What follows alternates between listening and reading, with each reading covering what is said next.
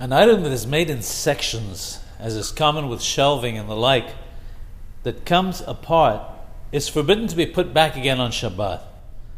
This is so even if the pieces are put together loosely, because we have a fear that one would come to put them in tightly. And this would come under the general prohibition of building, boneh, on Shabbat. This applies to any item which is normally put together firmly, that even if one wishes to put it together loosely on Shabbat, it's forbidden because of the fear that one may come to force it together firmly. For the same reason, if a leg were to come out of a bench or a chair, it may not be put back on Shabbat. Similarly, if a handle would come off a piece of cutlery, such as a wooden or plastic handle on a knife, it may not be put back on Shabbat.